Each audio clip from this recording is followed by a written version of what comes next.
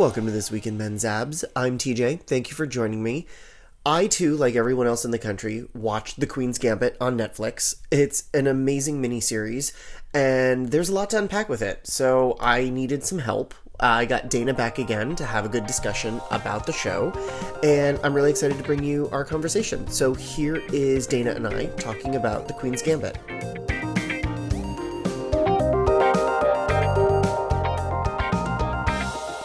Dana, welcome back. Thank you for having me, TJ. Happy holidays. And happy holidays to you. Thank you. So Dana, there's a little show that's been on Netflix that like everybody's been talking about, and it's called The Queen's Gambit. Have you been watching? I have. Did you think chess could be so interesting? Not in the slightest. No, me neither. Especially chess choreography. I didn't think they could make such interesting sequences of them just moving chess pieces around. Yeah, I mean, I think it's, before we get into like the nuts and bolts of like what the show is about, if you don't watch this show for any other reason, you have to watch it for the cinematography of chess playing and for like, who knew that it's like a ballet on a flat surface. But I guess all ballet is on a flat surface. Maybe that doesn't work. How profound. I love it. Yes. But even like when it was sped up, when they were doing their fast round robin chess, like it's like speed rounds or something like that. Yeah, exactly. And when she was simultaneous, when she was doing it with all of the games at the same time, it was just so fascinating. And then having them with the giant chess pieces on the board where like the people watching it with the binoculars were moving the pieces. It was just so interesting. But probably the best choreography is when they had the animated chess pieces on the ceiling. On the ceiling, yeah. I mean, so for anyone, again, I feel like I say this every time I'm on your podcast, but for anyone who's been living under a rock for the last couple of weeks, Queen's Gambit is on Netflix. It is about an orphan teenager or an orphan child who while at the orphanage, befriends a janitor who teaches her how to play chess. And it's set in the 19th... She's incredible at it. Yeah, it turns out she's an idiot savant at chess. She does not go to school, knows nothing about anything else about this. And it's set in the 1960s, so if you're anyone like me, you just want to eat the costumes in the set at all times. Oh, the colors, the costumes, everything was so good.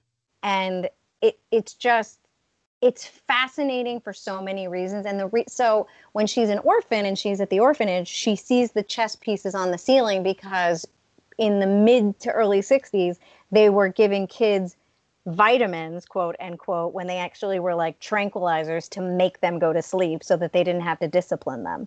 Right. So this 9-year-old child has been given like probably Benzedrine or something, some sort of like numbing agent. And so she takes like 7 of them at a time and starts seeing the chessboard on the ceiling. And so figures out all of these different moves. I love that I'm looking up at the ceiling like anyone can see me. I know, I'm loving this. No one else can watch this, but I'm seeing you do the hand motions like you're like I'm watching the chessboard. Right, exactly. It's great. So, it's fascinating. And I think for anybody who has skill in something that is only them, I can't think of what mine would be right now, but you just have an eye for it. And watching this girl see the strategy of it all. And I imagine that's probably what playing chess. I'm a checkers gal myself. So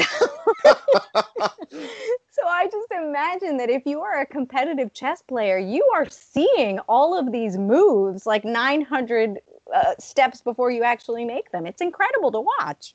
Yeah, I am not a chess player. The last time I played chess was on like one of those giant chessboards on the 3rd Street Promenade in Santa Monica on a date, and I was awful. I was terrible at it. And I just was like, this is not the impression I want to be making right now. Not good. I remember dates. Oh God, remember going out? I'm under another stay-at-home order. Remember going out in public without a mask on? Remember that? God. I don't know what anybody looks like from the eyes down. Seriously.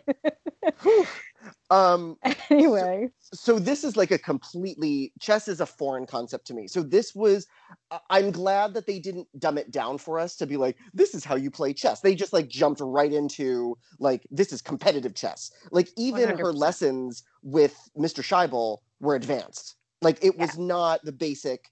But I do wish that we had seen, she does spend a lot of time mulling over the board, replaying her moves, writing down what she's doing. I really loved the convention of the chess pieces on the ceiling. I would have liked to have seen that more, or to see her like looking at the chessboard and having the pieces move themselves. I liked that. I liked it when we could see how her mind works, because there was a lot of us watching her think, and I kind of would have liked to have seen more animation when it came to that kind of thing. Yeah, no, I agree. I also think so. It was she is played by Anya Taylor-Joy, which really she's kind of a newcomer in general. The only thing I knew her from, other than this, was the new remake of Emma. Period. It's very important when you're talking about that film of Emma. It's Emma. Period. The Jane Austen film. Mm-hmm. Or she's a character, a new character on the show Peaky Blinders, which is also on Netflix. So, she's a fairly newcomer actress, at least on the American scene.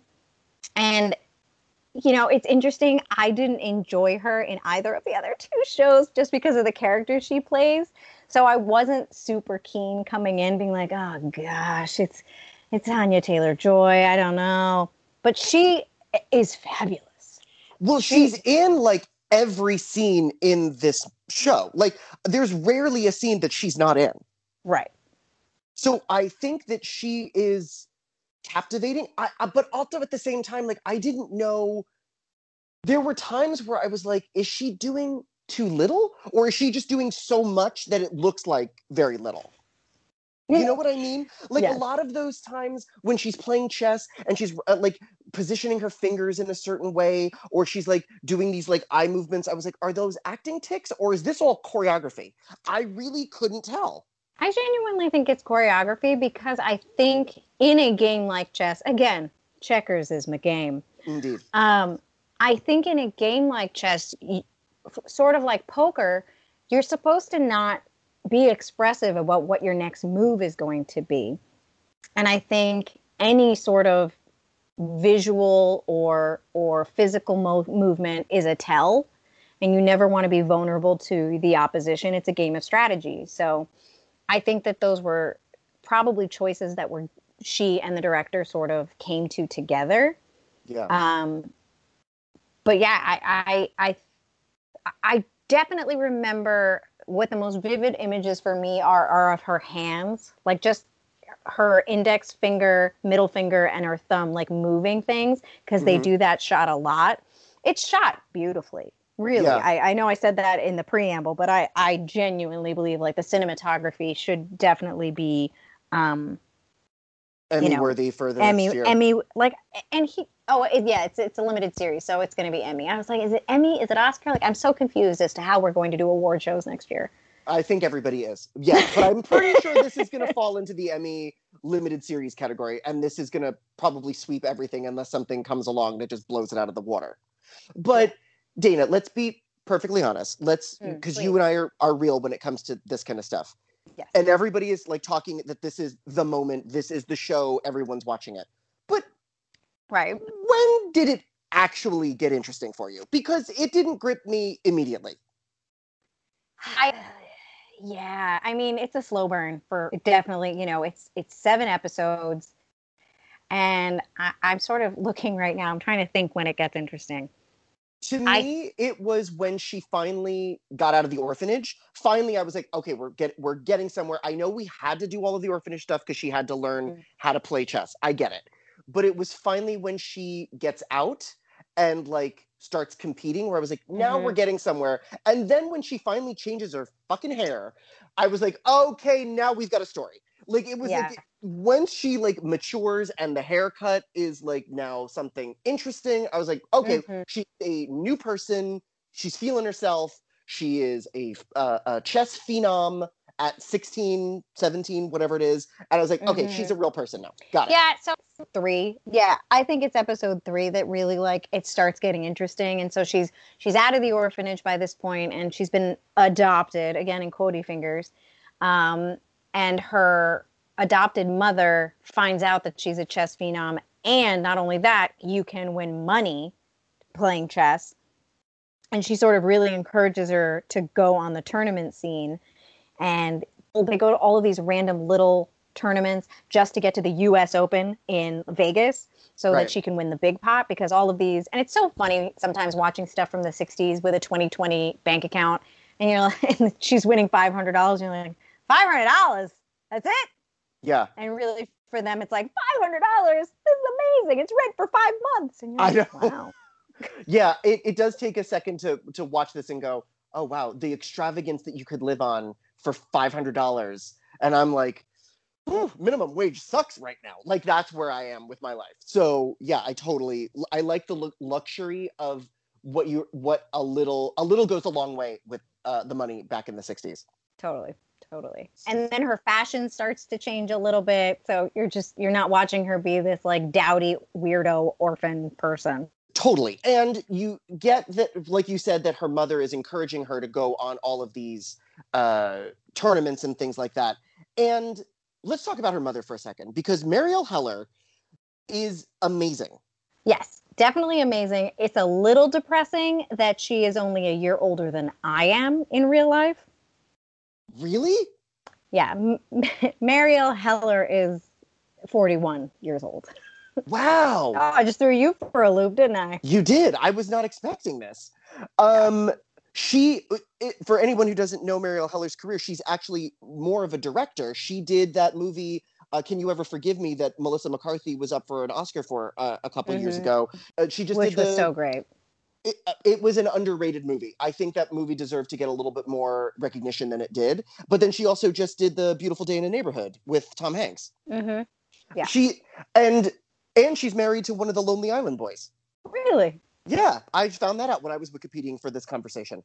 But she's phenomenal. Like, such an understated performance. But again, her relationship with Beth, I didn't always know how Beth viewed her, because like she kind of is like, what do you think about making me your manager and giving me 10%? And I was like, is she going to roll her eyes at her? Is she going to be like, woman, what are you talking about? And then she was like, well, let's make it 15%. And I was like, I don't get your relationship, because there are times where I'm thinking that you are bothered by her, especially when she's flirting with the twins. And it's like this weird, I just don't understand. I didn't understand the relationship most of the time. Well, I think it's interesting that you bring up their relationship, because, and it sort of relates to where, on some level, the fact that I just pointed out how old she really is. Could she have had a 14 to 15-year-old daughter by that point? Absolutely. Yeah. But I think they're in this odd place where they're sort of mother-daughter, but really, like, she's a companion. Like, I think the point of them adopting an older child, at least from the husband's perspective, is, I don't want to be in this marriage anymore. I'm unhappy, but I don't trust her to be by herself without causing harm to herself or our home. So we're gonna adopt this young teenage girl that's sort of just gonna watch her and make sure she doesn't die or burn the house down. Right. Yeah. So it wasn't. And because Beth is a teenage girl, she probably was always on the border of being like, I'm bothered by you, but but you're also my friend, sort of at the same time. But you're not really my mother, but I need a mother figure. So she was always just in this gray area that at any moment her feelings for the mother figure could have changed at any given moment. I don't think you see it, and spoiler alert, dear listener, like, I don't think you see how much she meant to her until she dies. And again, it doesn't, at least even how she reacts, it doesn't look like she lost her mother. It looks like she lost a sister or a friend or someone she just had been very close to. Yeah. So I think that there is love there. It's just not what one could stereotypically call mother-daughter, even though she does call her mother. So Right. All right. Well, ultimately, in the end, Beth's main goal in playing all of these tournaments now is to beat the Russians.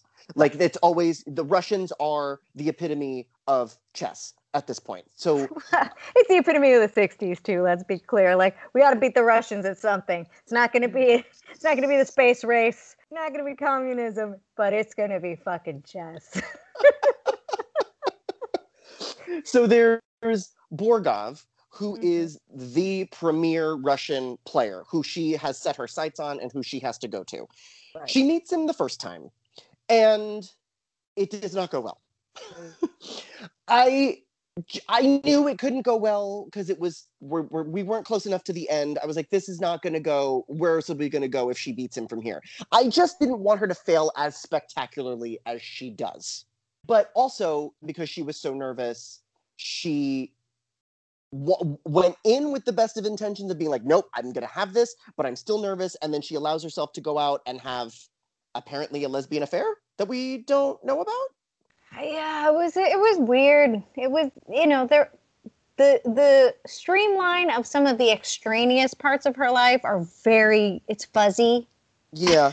You're sort of like, I don't understand what's happening right now. Can we get back to the rooks and the knights and the bishops, please? Yeah, we're going to get more about the boys later, but let's talk about the girl for a second, because I thought when Chloe showed up, I was like, I kind of felt something when she meets Chloe in Benny's apartment where I was like, there's a spark here. Cleo, not Chloe. Cleo, you're right. I'm sorry. Yes. So I wasn't entirely surprised that that's how it turned out. I just wish they hadn't kind of thrown it away so quickly. Yeah, no, agreed. You're sort of hoping that there's going to be more to it, and that maybe the reason she's been so unhappy and like hasn't found something to click into because maybe she is in fact closeted homosexual, and so now she's found something and there's something that she can latch onto. But then it's so brief and it's not emotional at all. It seemingly is almost more physical than it is that. And yeah. And we don't even get anything. We just get them, they slept in the same bed. So we just have to imply that something happened. And then I thought maybe because when Jolene shows up, that we were going to get more of a relationship there, because I thought maybe there always was something between her and Jolene. Like, she kind of could connect something, be like, oh, here's this person from my past that I cared about. And maybe this care is going to turn into something different. And then it doesn't. There's like no point to that happening. Yeah. But I also think the relationship between Jolene and Beth, and Jolene is played by Moses Ingram, who I know we're going to talk about in a second, because just so many things. She was so good, and she's the only person who plays like a kid, like from when she was a kid through an adult all the way through. It was amazing. It was amazing to watch that transformation. But that character, Jolene, is one of two characters who, loves Beth from the first moment they interact until their last moment on screen. And the other character is played by Bill Camp, who is the janitor who teaches her how to play chess. Yeah. And you sort of see him in the first episode and a half until she's adopted. And then you don't see him again. And even that storyline isn't really wrapped up in a nice little bow until the end, when you find out again, spoiler alert, that he died. Right. And she's one of the only people who goes to his funeral. And then she goes into the basement and sees every newspaper clipping about her, sees every picture of her, and like how proud of her he was. And he funded her she wrote him for $10, I think, to go for her first tournament because she didn't have the money. And he kept the note that she wrote him. And it was, he was like, he could not have been more proud of her. I actually thought he was going to be her father. Oh, interesting. Because in the flashbacks, the mother is having a fight with the father outside the window. You only sort of get like a sort of view of him. You get him from behind. So I thought maybe since she never really knew her father, that it was going to turn out that he was her father working as a janitor in the school. Well, that's the other thing. It's not really clear the situation with her mother either. Like, right. you sort of are like how she ends up in the orphanage. You see that there's a car accident and that her mother has died, But, you know, it sort of goes backwards. You don't find out that her mother deliberately drove her car into someone else because she is obviously suffering from depression, probably because Beth was not a planned pregnancy and she got pregnant. Like, there is so much, again, and this is what I said before, that all the auxiliary stuff is sort of left to your own interpretation and imagination because there's no linear story as to what exactly is happening. Or not linear, there's no exposition. We never hear from Beth's mother about where her father is or how it came into being. We just see a fight take place outside the car. And then her trying to go back to the father and be like, I can't take care of her anymore. You need to take her. And he's like, it's too late. So like, there is a very gray area for like her, where she came from. Her origin story is lacking. Origin story. That's why they pay you the big bucks. That's true. Thank you. Sponsors, I need you. But yeah, so we don't get, her origin story starts with Mr. Scheibel. The pre-orphanage is unnecessary, apparently. Yeah. We talked about her first couple matches with Borgov. Let's talk about the last one. The last one is worth the price of admission, I think, for watching this whole show. Because she finally gets to Russia. She, like, wheedles down her competition. She meets the guy who literally wrote the book on chess, that she plays him, and he says she's the best chess player he's ever played. And so we finally get to facing Borgov. It is like the chess match to end all chess matches that's being narrated. You were going to say it's the tennis match of chess. I was, because it's being narrated like it's a tennis match. Like they're calling the thing outside. There's a little boy running to the spectators in the street so they could follow along at home. Like it is what the Russians want chess to be. You know what I mean? Like, right. It's crazy. And it is, again, with this, who knew chess could be so exciting? It is actually super exciting to watch. 100%. I agree. I also, there were a few, I know you said it prior, that like, it doesn't really give you the rundown of how to play chess. However, I never really understood what the clock thing was in chess. I didn't either. I thought it was to kind of see how long it would take you as opposed to your opponent to make the moves, and it's more for your own thing. But I didn't know that you only got so much time to play a round. Yeah, I didn't know that either. See, we learned something, Dana. We did. So it was educational. I like learning. Me too.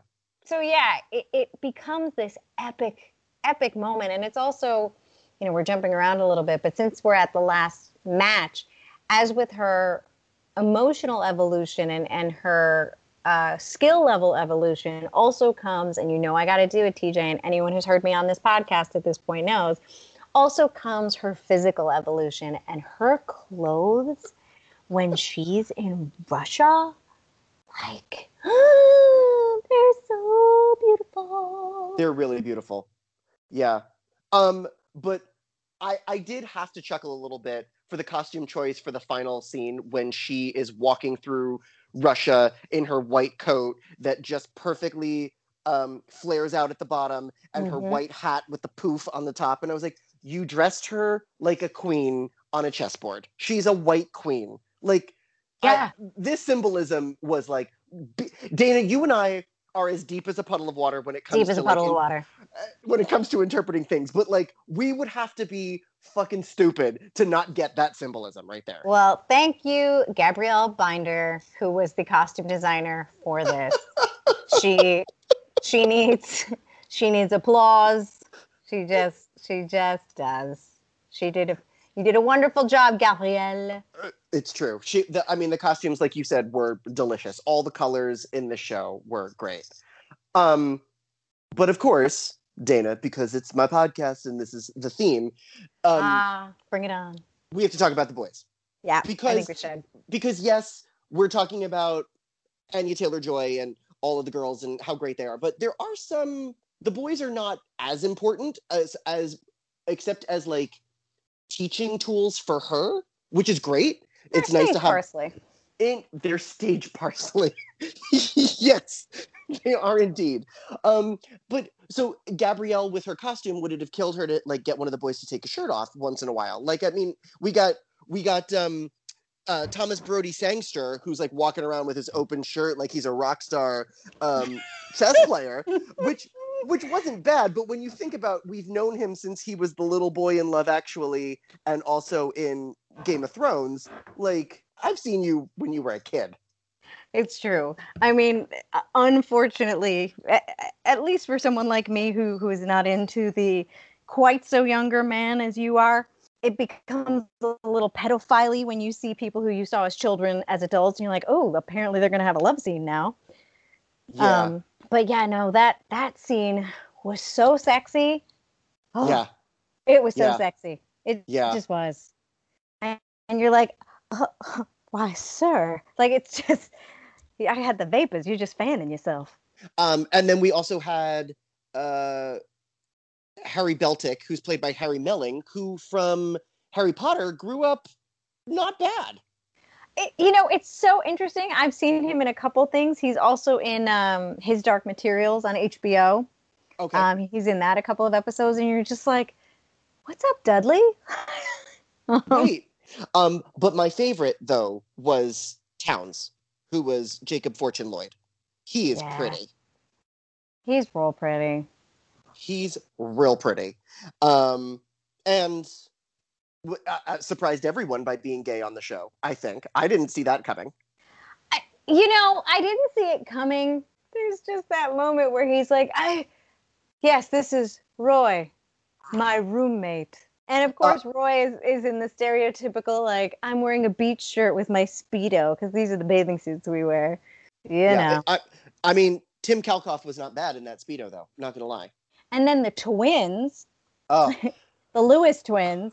I mean, you know I like me some twins. And I followed these boys on Instagram before the show. So to see them, I was like, oh, there they are. Okay, this is great, because they look really good in their little workout videos on Instagram. I'm not going to lie. That would be Matthew and Russell Lewis, both of whose middle name are Dennis, by the way. Well, I mean, it's a family name. Indeed. But also because I'm a little bit twisted in a way, because maybe I've grown up on porn a little too much. I find that shocking. Do you, though? Do you think, though, it's never like implied, but when she's flirting with the twins in the rain at the pool, like, did they have sex? Do you think that they all had sex? You have seen far too much porn. I'm just saying, in my version of it, that's I want you to know that every single one of our friends is just like saying something about you at this moment. They're like, really, TJ? It's true. Well, also... Except for maybe Jared, who's just like, typical. Yeah. But also, he'll roll his eyes and go, yeah, they probably did. So let's be honest. So my answer to your really outrageous question is no, I do not think that they had sex. I genuinely think that those two guys, out of all the men in her life, are the least complicated relationship she has. That is probably true. They were always there. It was nice, especially during her final round playing Borgov, when all of the guys in her life came together to be her support system. It's the best scene ever. Yeah, they're all up all night on the phone to Russia, strategizing. They're all in it together because they were all there, a part of her life and her growth as a chess player. And they all won basically that match. She was the vessel to help everybody win against the Russians. No, I agree. I think that scene is, it's climactic in the sense that, she's playing this match. And again, chess is a solitary game, but watching her have a team and watching her have a team of supporters that you didn't realize was a team of supporters. And I think Beth, the character, doesn't realize it until they call and they are there, that she sort of realizes. And I think it's something, you and I are not orphans. We have families. But I do think that the family you find for yourself that you're not related to sometimes can be more significant. And I think that this is the moment where we see Beth has a family. And it's not a family she realized until probably that moment because she's by herself in Russia. She doesn't have anybody except this one Secret Service agent who is just a drag, really. Yeah, for sure. And so that when the phone rings, and remember, Towns actually comes to Russia. Right. So I think it's just a beautiful moment to watch all of these people that she has played defeated and like humiliated defeated. Yeah. Really, and on some level emotionally humiliated. You know, she has that moment with both of the men that she gets involved with. With Benny and with Harry, yeah. With Benny and with Harry, that like because she's never, you know, we could get really deep with this and say because she didn't know how to love and she was never taught love, she doesn't know how to love and all this other stuff. She really mistreats them, but to have them come for her and show up for her anyway, like I think that just enforces that she does have a support system that she never knew she had after her mother dies.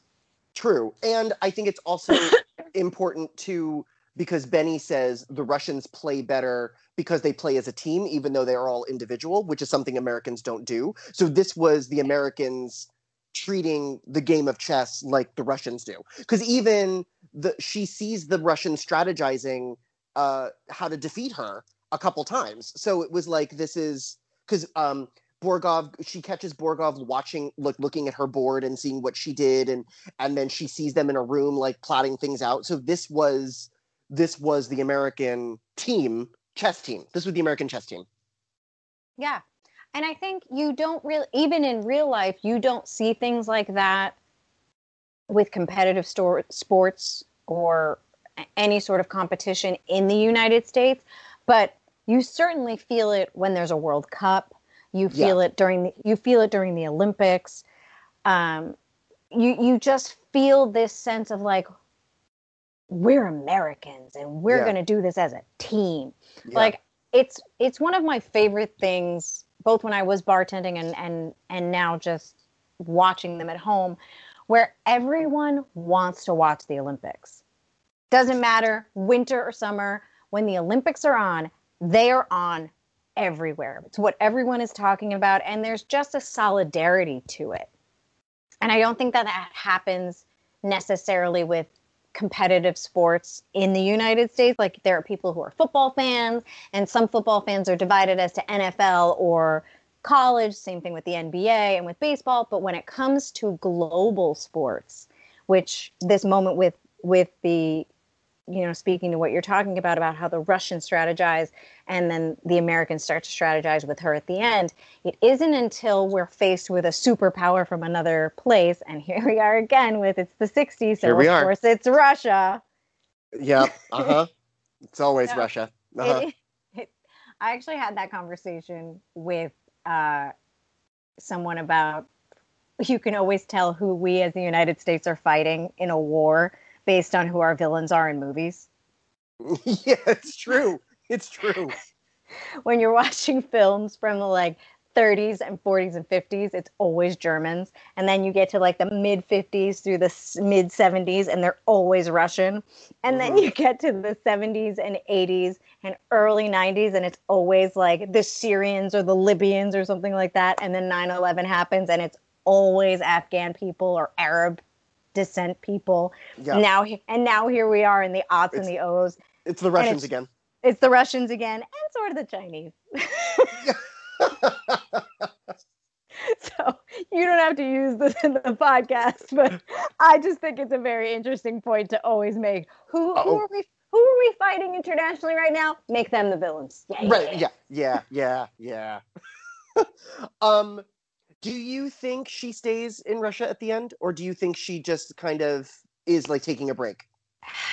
It's tough. It's tough. And I will stick to what I am saying, that Scott Frank, I don't really know much of him as a director, but he directed this series. I have quite a bit to say about him on this series, and that we'll get to in a second. But he just leaves so many question marks throughout this show. And here we are again with a question mark is, does she stay in Russia? I don't think so. But what I love about that last scene, and the last scene is she's supposed to go and what did you say? She's supposed to go have a talking conversation with the president of Russia or something like that? No, she was going to go home. The Secret Service agent hands her like talking points. So when she meets, I'm guessing it's Lyndon Johnson back in at the White House, that she has talking points she has to say, because he keeps wanting her to say, "I love America. I'm proud to be an American," while she's on the press tour in Russia, and she does not want to do it. She also didn't want to be like a representative for the Christian Guild, even though they were going to pay her way to Russia too. She just wanted. Yeah. She was like, I just want to play the game. I don't need to make this politics or anything else. Which is why I think that last scene is so poignant, because she gets out of the car. She gets out of the car that was sent for her to go to the airport, and she stops at this boulevard, which has just all these old men sitting at tables playing chess. And if you are from New York City or you have lived in New York City, you know that these guys exist in Union Square. They exist in Washington Square Park. Anywhere where there is a park in Tompkins Square Park, there is always at least 7 or 8 tables of men playing chess, and with a sign saying $1 a game. And it's incredible that like people just do that. And they actually did a story on it during the pandemic, that is how some men actually make their money, is sitting and playing chess with tourists. Oh, that's cute. Because it does get like pretty heated after a while. Those chess games. But what I love about but you're a checkers gal. If there were some checkers boards set up, Dana, you would be there. But what I like about that scene is that she goes back to the first time she played chess, which is sitting across from an older gentleman just playing the game. Yeah. And I think it's very poignant. So does she come back to the United States? My gut says yes. Like how long is she living on her Russian winnings? Right. She can live in Russia. I think she comes back, but I think she comes back on her own terms. Yeah, no, I think that's right. I think that she, like you said, sits down to play the game, gets back to her roots, essentially, gets to what Harry says, where he says he fell out of love with the game. And I think she just needed to remind herself that she liked the game at one point, like across from an old man who she respects just because of his age at this point, like in Russia. And it's like, and she's just there to get down to like, this is the root of the game, is just to sit in a park, and you don't have to compete. You can just play the game. Yeah. And I think it's a really poignant moment. So, and that's the only moment where I don't mind the ambiguity of it all. Yeah. But I was reading somewhere, and I agree with this so much. Someone said, because Scott Frank, and punish me if you want for being a feminist, anti-feminist, however anyone wants to take this, but leave it to a male director to show a woman hitting rock bottom, getting drunk in her underwear in her house. Yeah, I saw that article too, and I was like, yeah, all of that seemed very cliche. It was really cliche. So what we come to realize is through Beth's ascent in chess and her developing relationship with her mother, she develops a drinking problem and a pill problem, which she already had from her childhood, we've seen. And it really gets bad. And she does, in fact, hit rock bottom. She's drinking all the time, and she shuts herself up in her house, and she hits rock bottom. But she also happens to be running around her house naked not naked, in her underwear, in a sweater, perfectly coiffed and beautiful. Like, I'm sorry. If I could throw myself into that situation, especially living in a pandemic world, I'm wearing some sweatpants and like a shirt that I have taught to walk, and I don't look as pretty or as sexy as that. And it's just like, bro, what's happening? What's happening, Scott? Talk to me about your issues with women.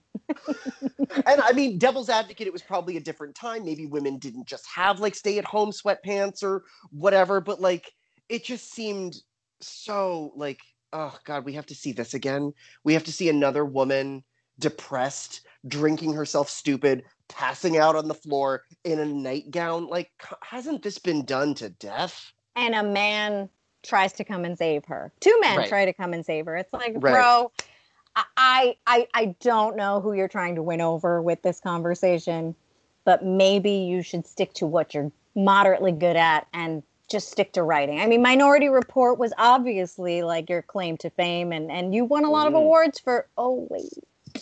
Oh, ouch, ouch. Ooh. Yeah, not. He's more of a writer than he is a director. So, I understand where he was going, and this might be just a classic case of you had really great actors and you just sort of pointed them in the right direction. But yeah, his storytelling is okay. Yeah, it's not great.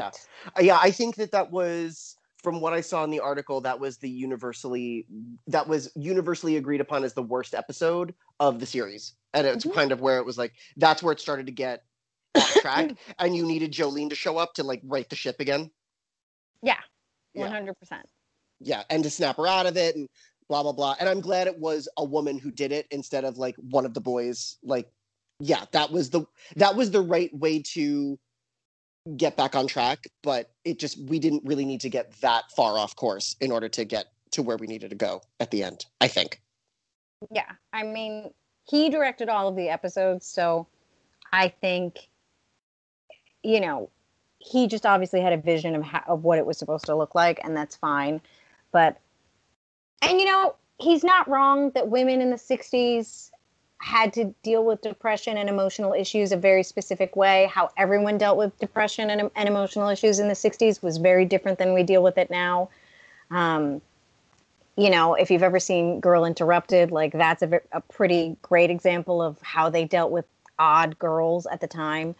But yeah, what I just found really not offensive, I don't want to use that word, but I did not need to see her in her underwear and dancing around in her underwear. I think it really cheapened the moment. Yeah, and you're not wrong.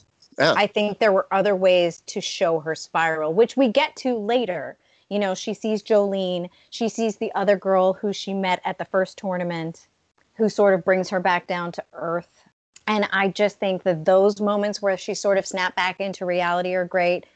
But again, cheapened by this odd, I can't even call it a montage. It's just this odd moment. Yeah. No, you're right. And it's a shame because the show was otherwise pretty incredible. And it still is. I mean, I think it still is a like we were talking about from the beginning, it's the moment, it's the show right now that I think is on everybody's lips. So yeah, I think so too. Thanks for taking the time to chat with me about it. I appreciate it. Thank you for having me. Of course.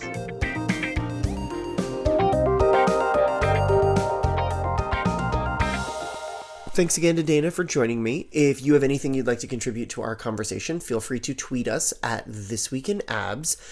Also, the boys we talked about will be on the Instagram at This Week in Men's Abs, which is also the email address, thisweekinmensabs@gmail.com, and my own personal Twitter and Instagram, which are both at Truman Jasper. Thanks for listening, and I will talk to you all again next week. All right, bye.